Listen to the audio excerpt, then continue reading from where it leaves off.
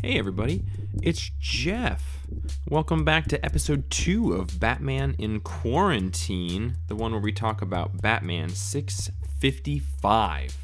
This is the actual first issue in the Morrison Batman run. Last episode, Justin joined me to talk about the 2 prequel issues, that took place within 52, the weekly series that Morrison helped co-write, that filled in the intervening year between Infinite Crisis' end and the year off that the Trinity, Batman, Superman, and Wonder Woman took. So we're back in Gotham. 52 is finished at this point within the story. And the way that I'd like to just start this is by running through this issue. But first, let's get a little bit of credit, a little bit of context. This issue is written by Grant Morrison, of course. The art in this one is done by Andy Kubert. He's listed as the inker as well. And then for our colorist, we've got the always incredible Dave Stewart. And in this issue, boy, things happen. It starts off. But this issue came out in July of 2006, July 26th. And on that Wednesday, just to give you an idea of what else was coming into the comic shops if you had gone to the store to pick up this issue, Green Lantern number 14. So 14 issues into Jeff Johns' highly acclaimed Green Lantern run. So we were just in the early stages of that. Marvel was deep in Civil War, so there's just a whole slew of Civil War tie-ins that came out. Mike Carey's X-Men run was coming out, and then Daredevil number 87 had come out, which was written by Ed Brubaker. So Bendis' Daredevil run had finished, Civil War was going on, there was some follow-up stuff from Infinite Crisis at DC, but this was DC's main book that they pushed that week, which makes sense because it's one of the high-profile writers on the highest-profile character that they have. So they went a little bit slim, putting it out there. I think that is an interesting moment in time. They had just finished a big DC event, and now you could tell that like a lot of the creative forces were being put into establishing really solid runs for each character. Kurt Busiek was in the middle of an Action Comics run. Just like high profile creators. I imagine DC was also probably pretty stressed out at this time because Marvel Civil War had come out, and when Marvel Civil War came out by Mark Millar and Steve McNiven, it really was the first huge crossover event that comics had seen. It really like moved the needle in a drastic way. Got a lot of people back in stores and then collecting tie-ins. And to this day, Civil War is sort of the prototype or blueprint for how comic companies choose to do events. So, you can bet that DC was feeling a little shaken in their boots, like, okay, we got to do some big, good stuff, which brings us to Morrison on Batman. So, this issue starts off, interestingly, I'll go just a quick broad overview. We are with Batman, who is fighting the Joker, who is in the midst of a battle with who he thinks is Batman. But we know it's not Batman because this Batman pulls out a gun and then shoots Joker in the face right as our Batman shows up. And then Batman takes the old Joker, tosses him away in the old garbage, and then goes to visit Jim Gordon in the hospital, who has been infected with Joker serum toxin, and he's just laughing like a lunatic. After that, we are hanging out with Bruce in the cave. We have a conversation with Alfred. We see Tim Drake as Robin, who is going to be leaving town. And then both of them, Alfred and Tim, are able to convince Bruce that he should go on a much-needed vacation. So he decides to go to a benefit for Africa. What is the name of the benefit? Action for Africa, and it's in London. So Bruce heads out overseas to London, hangs out in this hotel, runs into Kirk Langstrom, who we all know as Man-Bat. Matt is very stressed out for some reason. We don't for sure know. And then at the end, we're getting a big cliffhanger, and we see Talia al Ghul, who we all know from Batman's past, hanging out with a young boy in the shadows who refers to Batman as his father. And they, in the final cliffhanger shot, we see a whole bunch of Man-Bats look like ninjas hanging from the ceiling. And that's our cliffhanger for the issue. So that's the broad strokes of what happened there.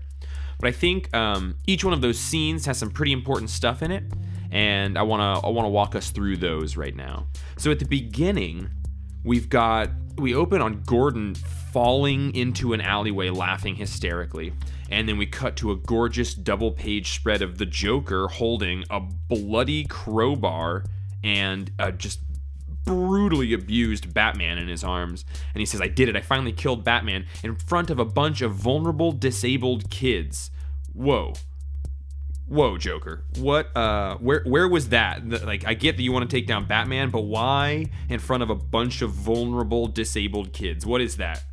But it really does visually harken back to like some very classic Batman stuff, because we've got Joker's helicopter with a giant Joker face on it holding these children. That's something I really like about Grant Morrison, is he endeavors to include a lot of the zany 60s, 70s parts of continuity in his runs. So, you got like Batcopters and Joker copters and crowbars. This is like a classic looking Joker, like yellow suit, big green tie, purple suit, yellow shirt underneath it.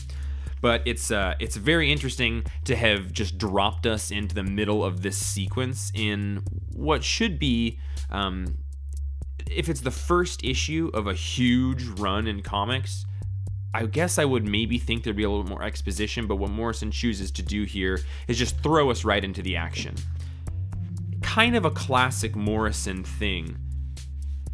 But as we see the Joker, like, on the verge of celebrating, and he says, like, "I love messing with your head, Batman. Have you ever taken an acid trip?" Hydrochloric, that is. And he's about to spray acid in this fake Batman's face, and then he pulls out the gun, and then we get a full page shot of Batman diving sort of up a building while the fake Batman is shooting a bullet at the Joker, but we're the camera, us, the readers, behind Joker. So we really just see a blam sound and a ricocheting effect off Joker's face.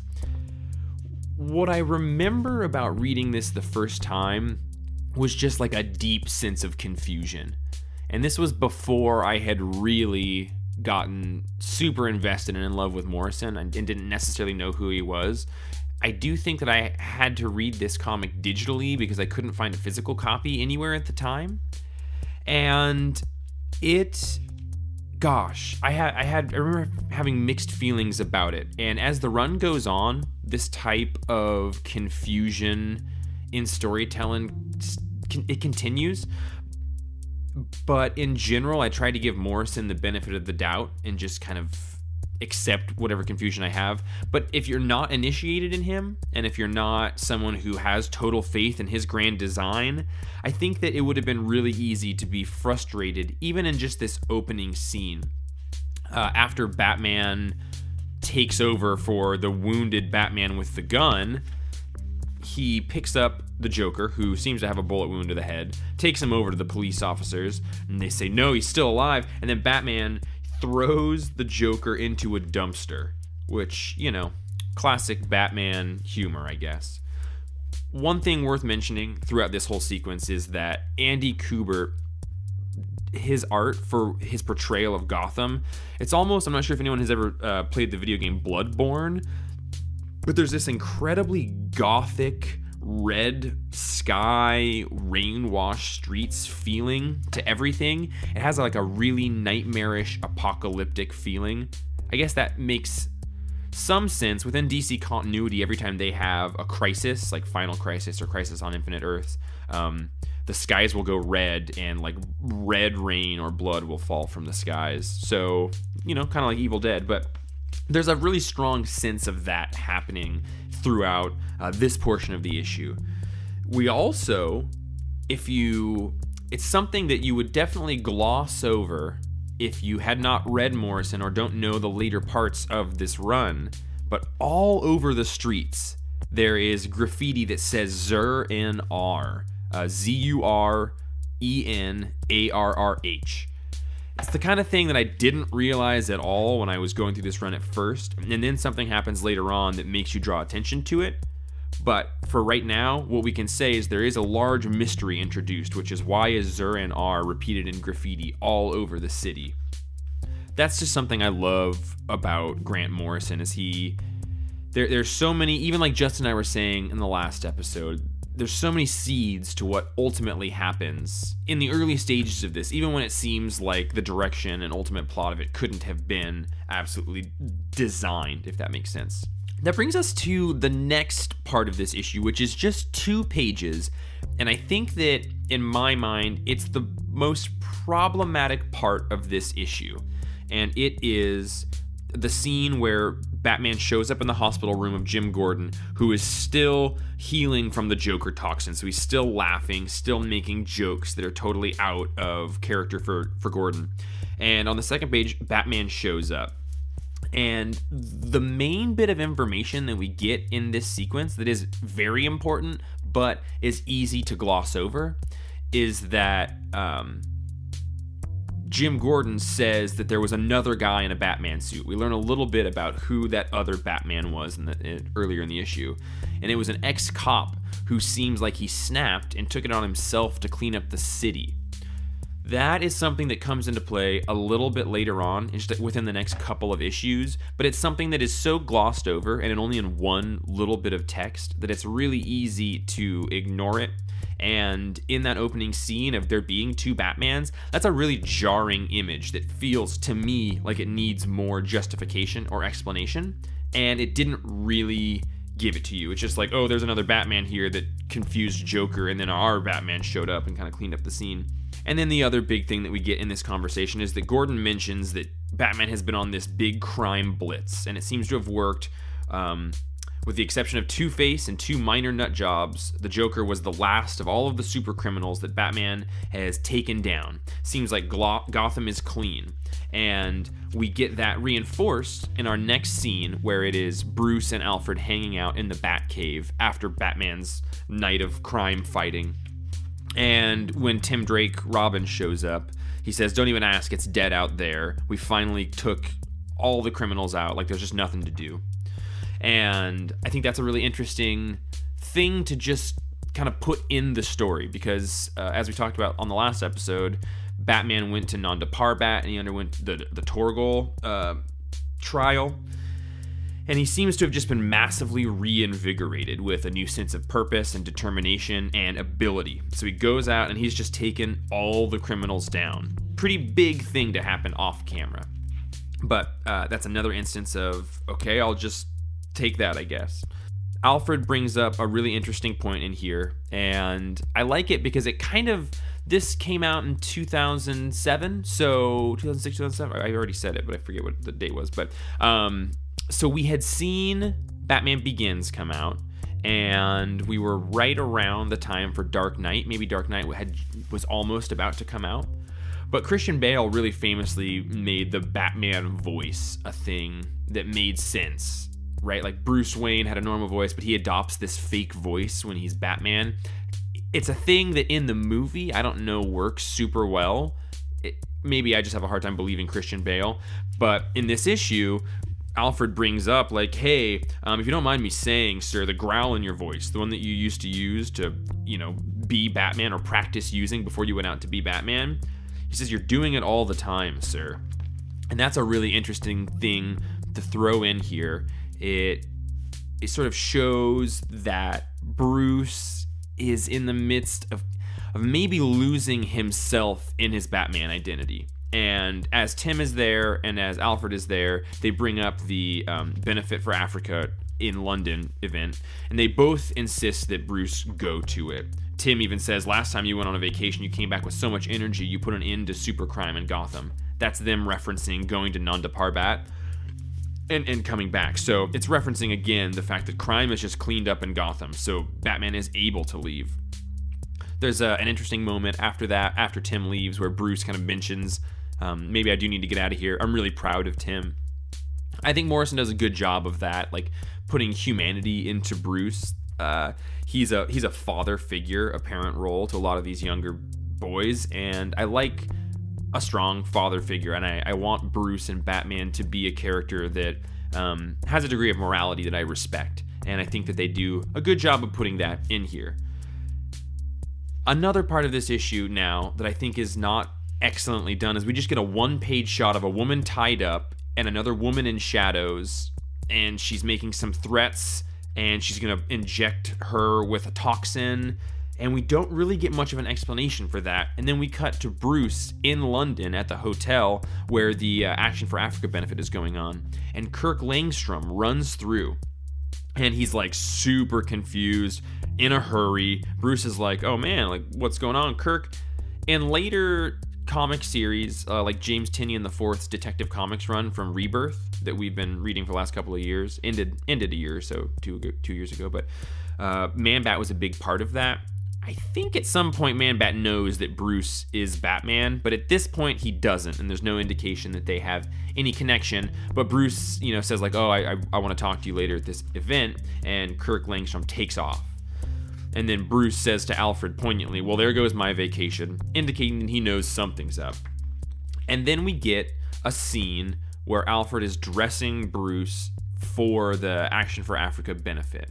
And he reminds him, like, hey, don't be using your spooky voice. You don't need to use that. It's so gravelly.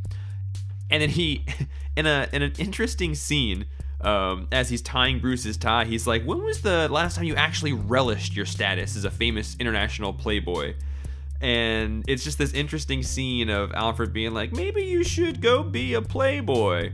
And that's just an interesting dynamic for Batman. Like, it makes so much sense. Bruce has this disguise. He needs to be a rich playboy. But the idea that maybe that lifestyle choice needs to have some extra care taken for it, but also that engaging in that life is good for you, Bruce. And if that's how you want to interpret it, but it's interesting. It's like your uncle trying to talk you into going out and meet women. So then we go to the Action for Africa event, and it's in this large room with all these like pop art paintings, like Andy Warhol art. Actually, it's not Andy Warhol, but I will find out who that artist is for the next episode, because I know that there's even more instances of that art showing up in it. But as Bruce is walking around this Action for Africa event, there are some security cameras set up, and we go to another room where there is that woman and a small boy looking through it. And she says to the small boy, look at them, study their postures, their mannerisms, and tell me which one of them is your father. And the young boy is able to look at this room filled with people and identify by posture. Says, that's my father. And what are we going to do now, Mama? And she says, now we say hello. And that's the shot of all the Man-Bat ninjas. A lot of groundwork being laid. And we know, as Justin and I said from the previous episode, huge fans of this run. I do think it is not incredibly new reader friendly. And I don't know if that is Morrison or Kubert or the combination of the two of them. It's worth mentioning I'm not a huge fan of Andy Kubert's art. I much prefer his brother Adam's art, who generally does more Marvel stuff, and then Andy's usually pretty locked into DC things. But I think there's a lot of kind of confusing scenes in this issue, and it's probably the fault of both Morrison and Kubert. I think they were sort of dropped into scenes that could have had more explanation around them, and I'm very for experimenting with that sort of stuff, but I think it was a little needlessly confusing, especially the two Batman parts. And then Kubert, he doesn't always fill in his backgrounds. What is interesting is I was reading reviews for this issue that were posted within the 2 weeks of this issue coming out, and more often than not, people were kind of cold on Morrison's writing, but very hot on the Kubert art. I would say I fall in the opposing camp, but even in this issue, I don't think that Morrison's writing is quite accessible and on the forefront as it gets in other things. Like I think he's kind of doing a Herculean effort in trying to start this run, and I totally sympathize with that, because even starting this podcast, it's like, where do you begin and where do you need to put information and how much exposition needs to be where? So it's an interesting start to this run. And I don't think that the cliffhanger is incredibly compelling. I'm not very interested in the Man-Bat character. It's just giant bats, you know? And we've got a Batman who should be able to take them all out. All in all, I would say that this is a pretty good issue in the context of the run, and I think that as more answers come, this issue gets better. I think it would be really beneficial to reread it after the first arc is finished, but in terms of just a first issue dropping in, I do think it's got some hiccups and some problems in it. Maybe a lot of that just being that, like, I'm not hugely in love with Andy Kubert's art. And there are some stylistic changes that happen in the scene where Bruce and Alfred are talking about him needing to be a playboy. His art almost looks a little bit like Brian Bolland mixed with Howard Chaykin. Brian Bolland did The Killing Joke. Howard Chaykin did all sorts of stuff, American Flag, but very stylistic, thin line work, Michael Turner-esque, actually. But anyway, it's there's some cool stuff in here. The Batmobile is hidden. The whole thing is called Building a Better Batmobile. The issue is, and we don't get to see what is happening there, but it sort of feeds into the metaphor that Batman is kind of reinventing himself and reinventing his stance on crime and how he's going to take it all down. And for that, I like it. Again, I'll say this often, but I do think that the reach of this issue extended its grasp a little bit, but I would rather a thing do that than not try to at all and be kind of rote or cliche. Favorite things in here, I love the red gothic atmosphere that he is putting in for Gotham. And I really like the bits of humanity that we get between Bruce and Tim, not Dick, who I can't wait to see. But yeah, I do remember when this came out that it felt a little bit slow at the beginning, and I that was reinforced here. I'm excited to get through this part and into the meat of it, and I appreciate you all joining me here for issue 655, episode 2, and I hope to see and talk to you all very soon. And for our next episode, hopefully we'll have another one of the Bat family joining me. If not, it'll be just me, and we're going to get through this thing. Thanks for listening, and we'll see you next time on Batman in Quarantine.